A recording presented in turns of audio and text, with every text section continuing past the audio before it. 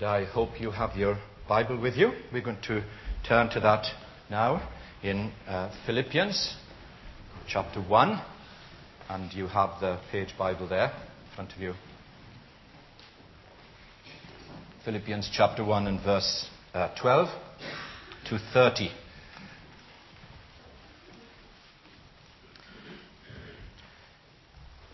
Here are Paul's personal disappointment, a bit like ours, as Neil was saying, and yet in God's providence it actually advanced the cause of the gospel.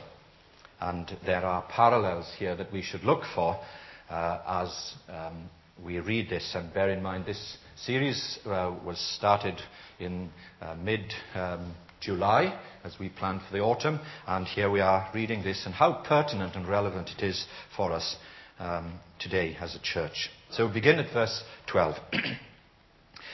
Now I want you to know, brothers, that what has happened to me has really served to advance the gospel. As a result, it has become clear throughout the whole palace guard and to everybody else that I am in chains for Christ.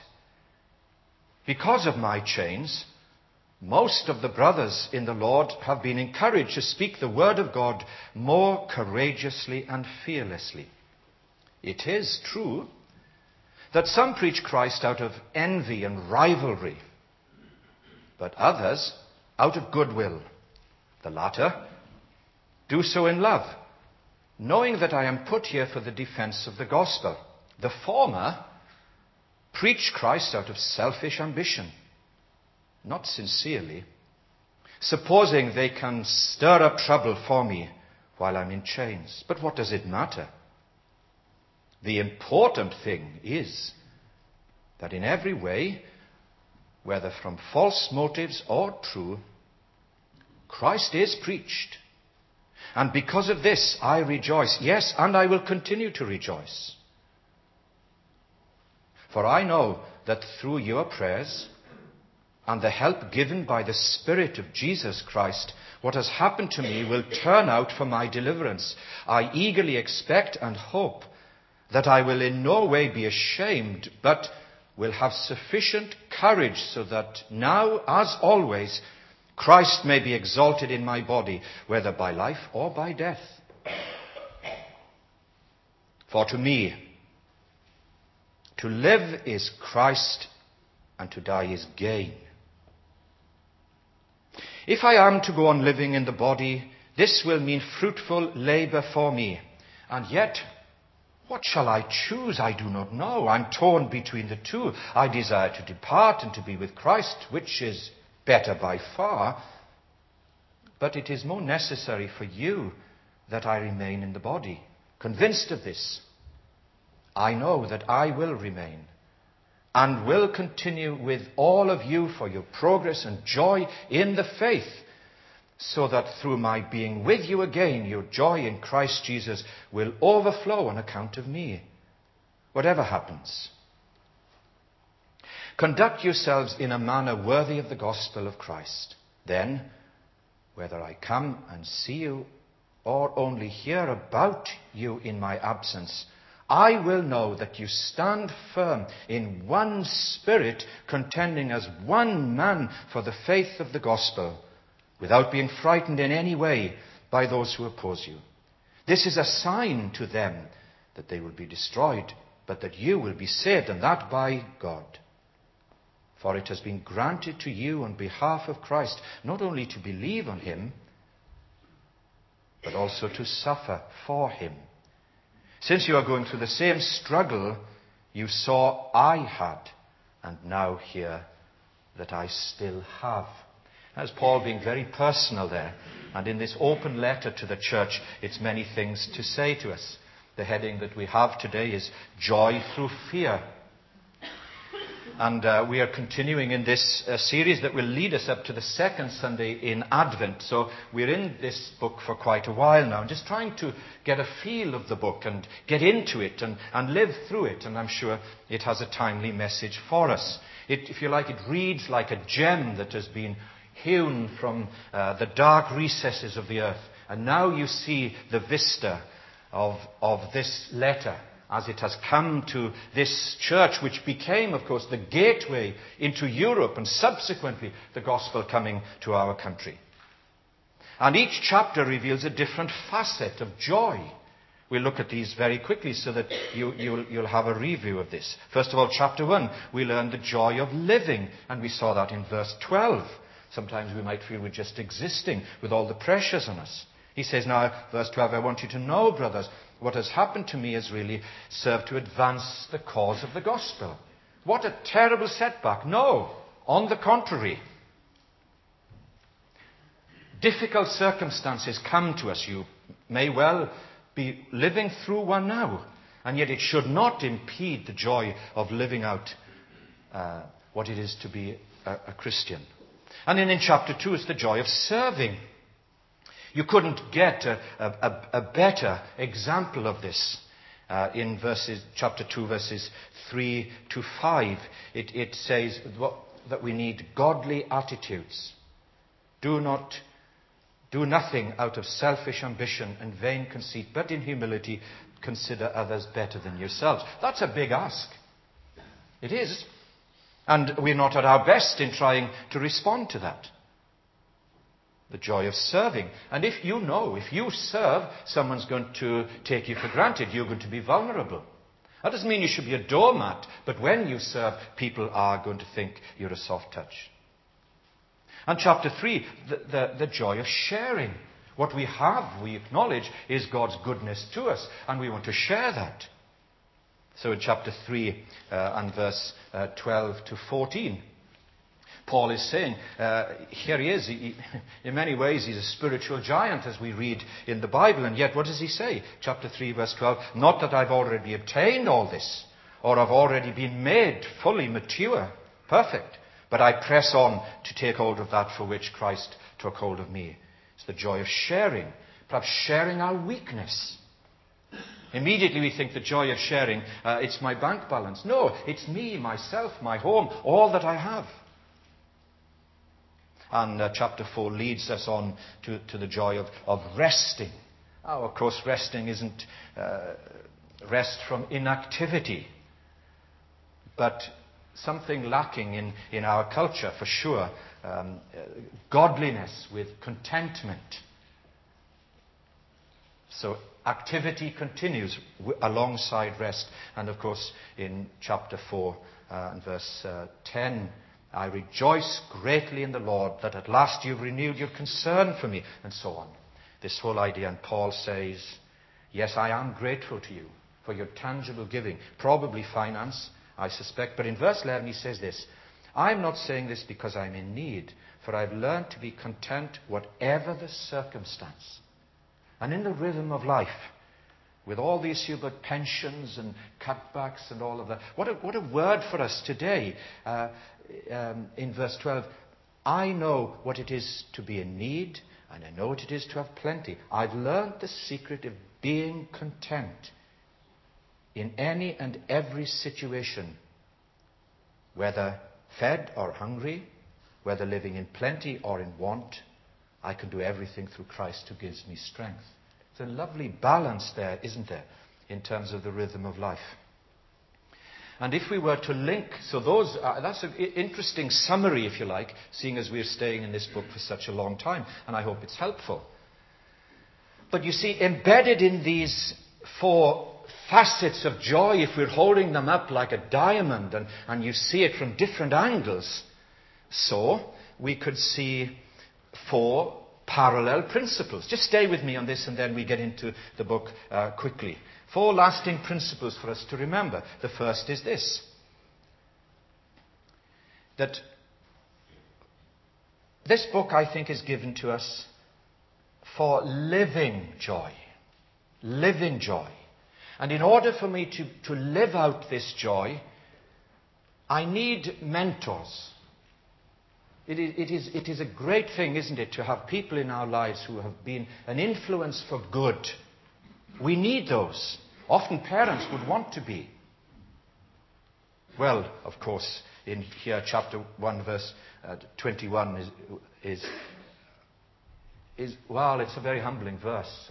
You shouldn't read that without fear and trembling. But is it true? For me to live is Christ and to die is gain. Is a great mentor, our lovely, blessed Lord Jesus, who's gone before. And it should take the sting out of grieving. And as Christian people, for sure, we grieve, but not as those who have no hope, and we should not be overbearing about it. And secondly, for serving with joy, I need a right attitude. My attitude is the most powerful things in my life, and I can easily develop a negative one. Well, here is a great example for us in the Lord Jesus. And so chapter 2 verse 5, your attitude should be the same as him. It would be a lot easier to live with if it was. And the third principle is this. The second is for serving with joy, for living with joy. The third is for sharing with joy. I need a goal that says to me, what I've given today in the offering, there are eternal issues. And I do believe that. Do I? And then fourthly, this whole idea of resting in joy. So much of our lives are shot through with anxiety. And if we were to stand back on our lives and think how blessed we are, it should be a challenge to us to be people whose lives are characterized by not complacency but contentment. I need God's peace. And so there you have it there, that chapter 4 verse 6. So if you like, that's the big picture. And some of those things would be a real blessing to us if we were to really apply them and work them through in our homes and in our lives. So let's look then at these two main points that we have this morning. The first, we'll sit with Paul for a moment. He's thinking of the past. We often do that, don't we? Thinking about the past. And then the second point of the sermon is looking to the future. Looking to the future. How often do people say to you, well, I don't have a crystal ball. Indeed you don't. But you have a Saviour, the Lord Jesus. So these two things we're going to look at. There's the big picture. Now think about the past for a moment. Verses 12 to 18. What Paul is really saying here is this, that his trials, this terrible setback, this turn of events which he really didn't expect and which seems to be a denial of all his prayers and all his plans for sure, that these setbacks are actually not an end in themselves, but a preparation for the future and future joy. The Lord Jesus, when he was talking to his disciples who felt like this, turn just to John chapter 16, just to see this one cross-reference here. Jesus is speaking about his impending death, and he's going to institute the supper, which we're going to share in a moment, and he's talking to them. And he's trying to connect with them and engage with them. And let's join them for a moment. And in John chapter 16 and taking up verse 21 or verse 20. I tell you the truth. You will weep and mourn while the world rejoices. You will grieve, but your grief will be turned to joy. And this, of course, the Philippians resonates with that. And then a wonderful illustration by the Lord Jesus. A woman giving birth to a child has pain because her time has come. But when her baby is born, she forgets the anguish because of a joy that a child is born into the world. So with you. Make the connection. So with you. I don't think it's that difficult, is it? Now is your time of grief. But I will see you again, and you will rejoice. And no one will take away your joy, and so on. And it's the same theme. Exactly the same. Preparation for future joy through often the travail of personal anguish. So what's the picture here? The picture is Paul chained to a Roman soldier. I don't think they were particularly harsh circumstances, but it's a loss of freedom, independence, perhaps even for him, a loss of dignity, chained all the time. Every 6 hours, the soldier would be off duty or go to something else. Somebody else would come. And you might say, what a terrible scene. Here is the great apostle called to evangelize and a gateway to Europe. And where is he? Incarcerated. What is God doing? Well, what is he doing? Well, of course, the past helps us to answer that question very easily. He's preparing for much greater things, but it's a strange way of doing it, you might say. It's a preparation for future joy. So, here's 2 responses. What would it be? Here you are. Lack of freedom, lack of dignity, lack of opportunity, chained to soldiers. What is it? Isn't it terrible? What a failure of prayer. God doesn't answer prayer, obviously. Or, what an opportunity. Here I am, these soldiers, and soldiers are much more in the headline in the news these days, aren't they? There were 2 young soldiers here last Sunday. It's interesting to talk to them.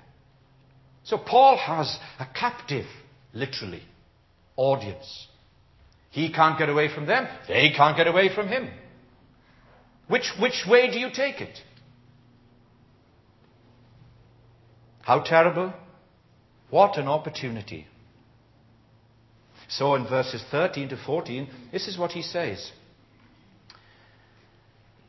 Or verse 12, I want you to know, brothers, that what has happened to me, there you've got the picture now, what has really served to advance the gospel. How strange. As a result, with the changing of the guards every 6 hours, and with as far as the commentators say, maybe this lasted for about 1.5 years, that's a lot of soldiers. It's become known through the whole palace guard and to everyone else that I'm in chains, not as a criminal, but for Christ. He's a different prisoner. You should listen to him. He's got a message. And so he says in verse 14, because of my chains, most of the brothers in the Lord, the church, it's a generic term for brothers and sisters, have been encouraged to speak the word of God more courageously and fearlessly. The church is strengthened. But what a way to do it. You wouldn't plan that, would you?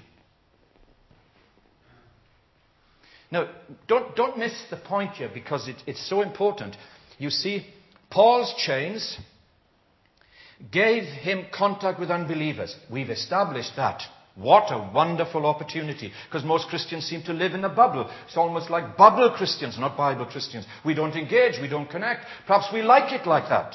What it would be like if we were in contact with unbelievers all the time, listening to obscenities, one might suspect, and coarse conversation. And how difficult is this? Contact with unbelievers. But the other side of the coin, to give courage to believers. If God can use Paul there, chained like that, can't he use me here with my freedom? And so verse 14 gives you the answer to that. Yes, discouragement on the one hand spreads like a virus, doesn't it? Attacks our immune system, and we're below par. It's a can't do mentality, a won't do mentality. Discouragement is like a virus. But, conversely, encouragement spreads like a vision. The one is like a virus that attacks, a vision that emboldens, enables us to see a much bigger picture of what God is doing, if we could but see. Now, do you see the point? And I hope the application is obvious to you now. And let me personalize it. Put it like this. Whatever your situation, or put it like this. Whatever my chains, what are they? Difficult family relationship? Impending hospital visit? financial stress, uncertainty, difficult colleague at work, concern about children leaving home. Well, whatever my chains, and we have them. For sure we have them. What do you say?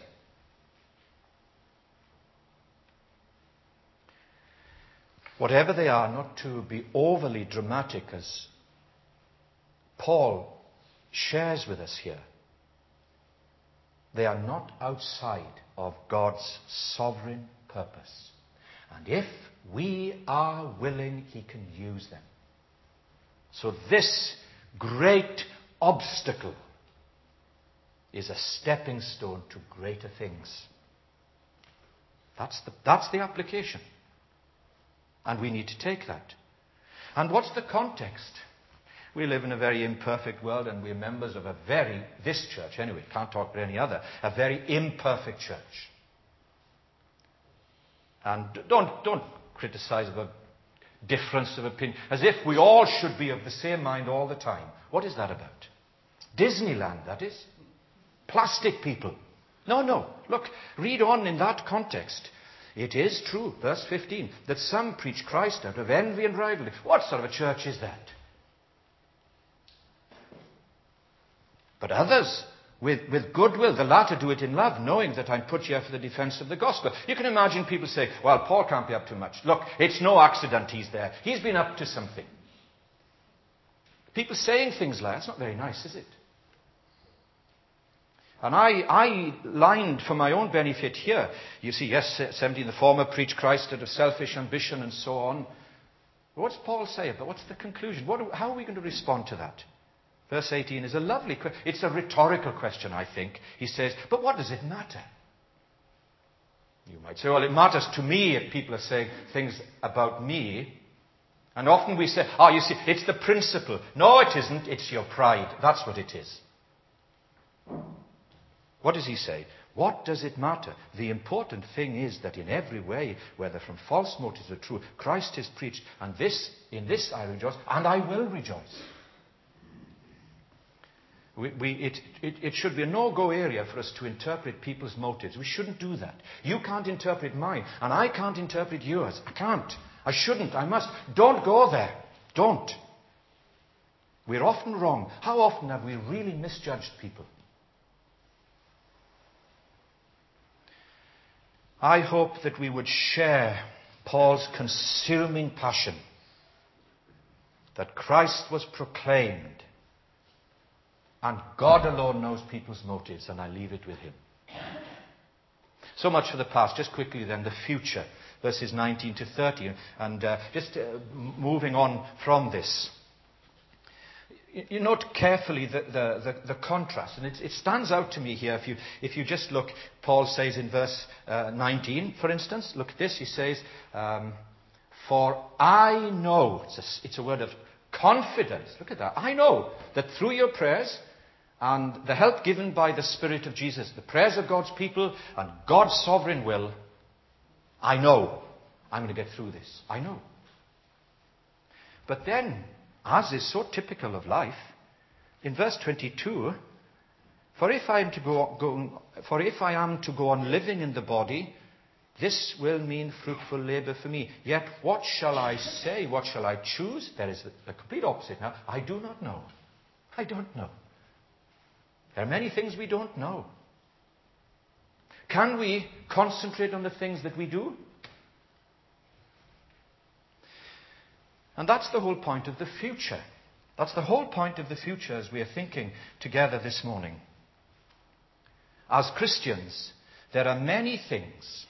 I say to you, not so much, if you like, now in a teaching sense, in a theological sense, if you like, but almost entirely in a pastoral sense. It's this. There are experiences that you will have in your life that you will never understand this side of heaven. So don't keep on going on about them. They've happened to you.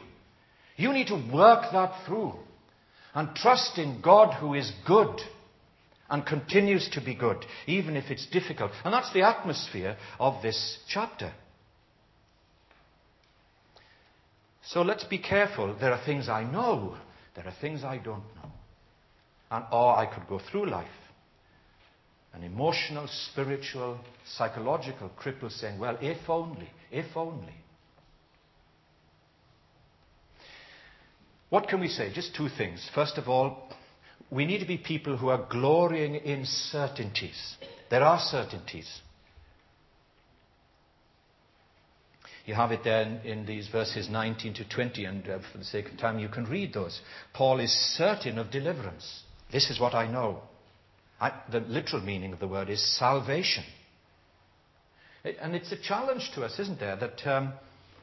And it's a question for the home groups. Why do we need both? Isn't it enough to pray? What about the Spirit of Jesus? And he says, because of both at work. Human prayer, divine power, divine providence. That was the point, isn't it, of the miracle of San Jose. Very humbling. I'm sure that there were some people who would only give thanks for the miracle of engineers, such precision. But what about God's power, God's sovereign will? I can't help but think, what would it be like in Britain if that happened? Are we such a country that has put God on the fringe, that we think God is only a spectator in our lives? It says a lot about our culture, doesn't it? Glorying in certainties in the future. Prayer is a mystery. I grant you that. And it's not so much to be explained, but to be experienced. And no is an answer as well as yes. The trouble is we don't like a no answer. And secondly and lastly, if there are glorious certainties, we often grapple with uncertainties. And we have this in the last part, verses 21 right through to 30. And what do you make of this statement of Paul? It's so humbling, it's so challenging. You almost tremble when you read it. For me, to live is Christ.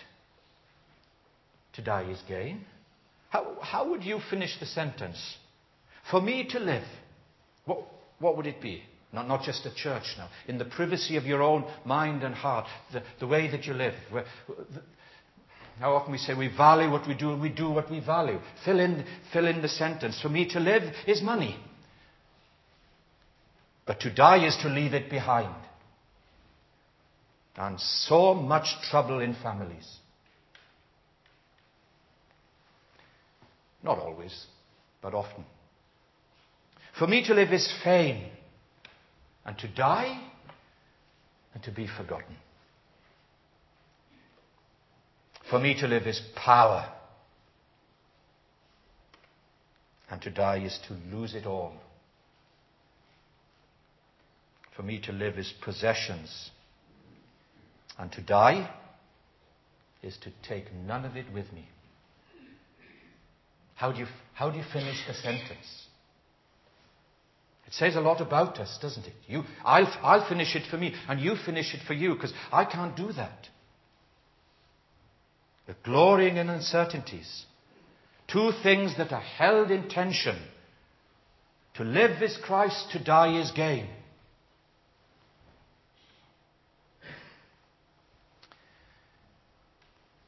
Let me ask you one question as we round this off now. Have you ever been homesick for heaven? In a way, it's a bit of a difficult question to ask, because in a way, you're usually homesick for somewhere you've been to or you belong to. But we do belong there. We haven't been there. Sometimes we have a little foretaste.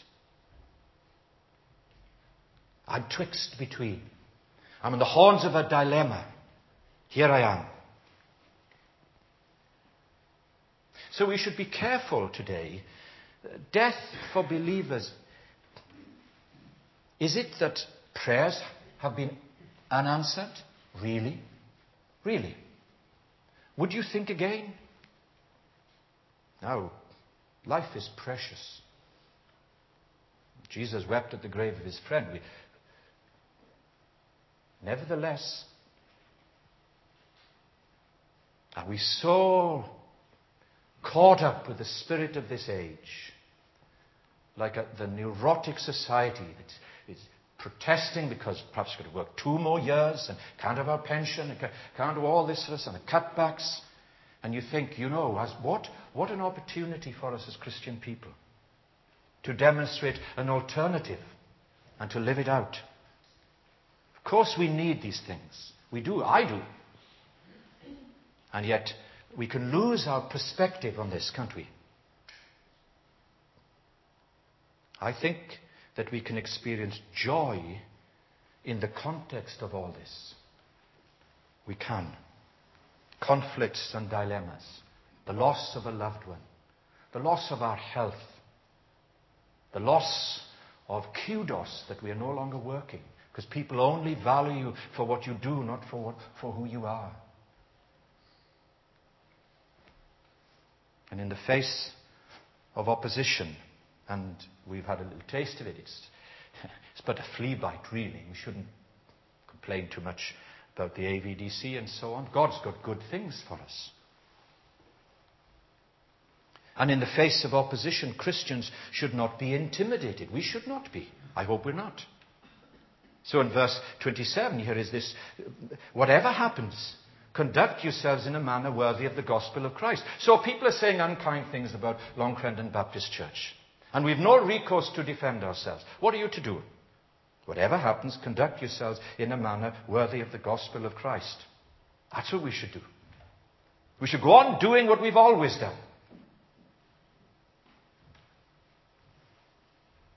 And Christians should not be overcome by opposition either. And you see in verse 29, just look at this as we conclude. For it has been, and this is part of becoming a Christian. Probably nobody told you that when you made a commitment. Maybe you haven't. If you are, look, this is part of it. It's not coming in through the back door. Verse 29, for it has been granted to you on behalf of Christ not only to believe on him, but also to suffer for him. It's a part of being a Christian. It's not just people in Africa or people in Eastern Europe.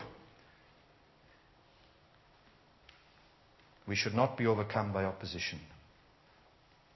But, here's a sentence I have here. It is this: opposition authenticates faith.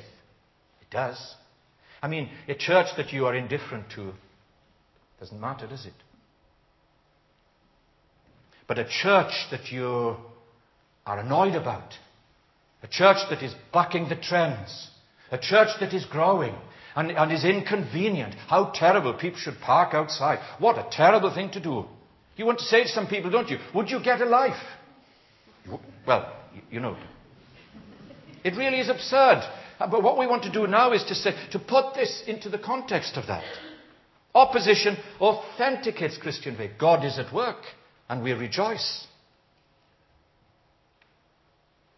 And Paul says here, the last verse, since you were going through the same struggle you saw as I had, and now hear that I still have. And so do we, because we're part of the same church.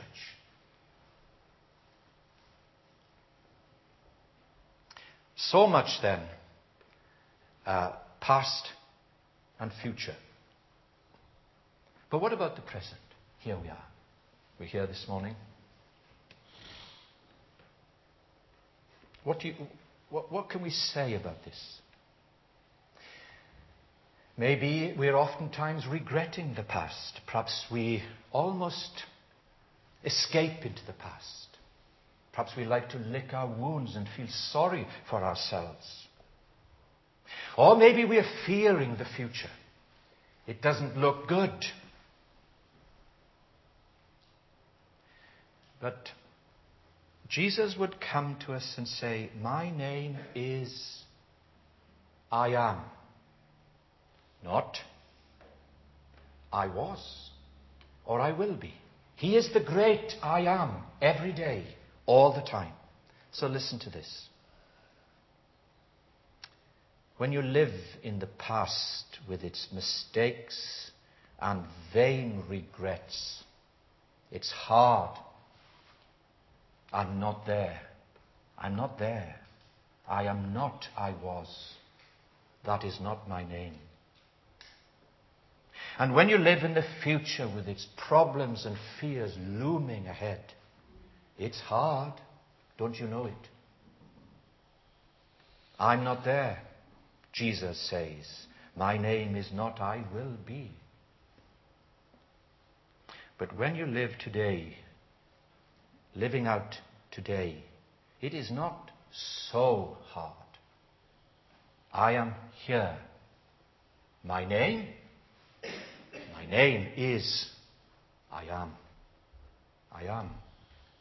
And you know, that really is our confidence, our anchor, our hope in all the flux and change. So we can know joy even in the context of fear, hope, the face of despair.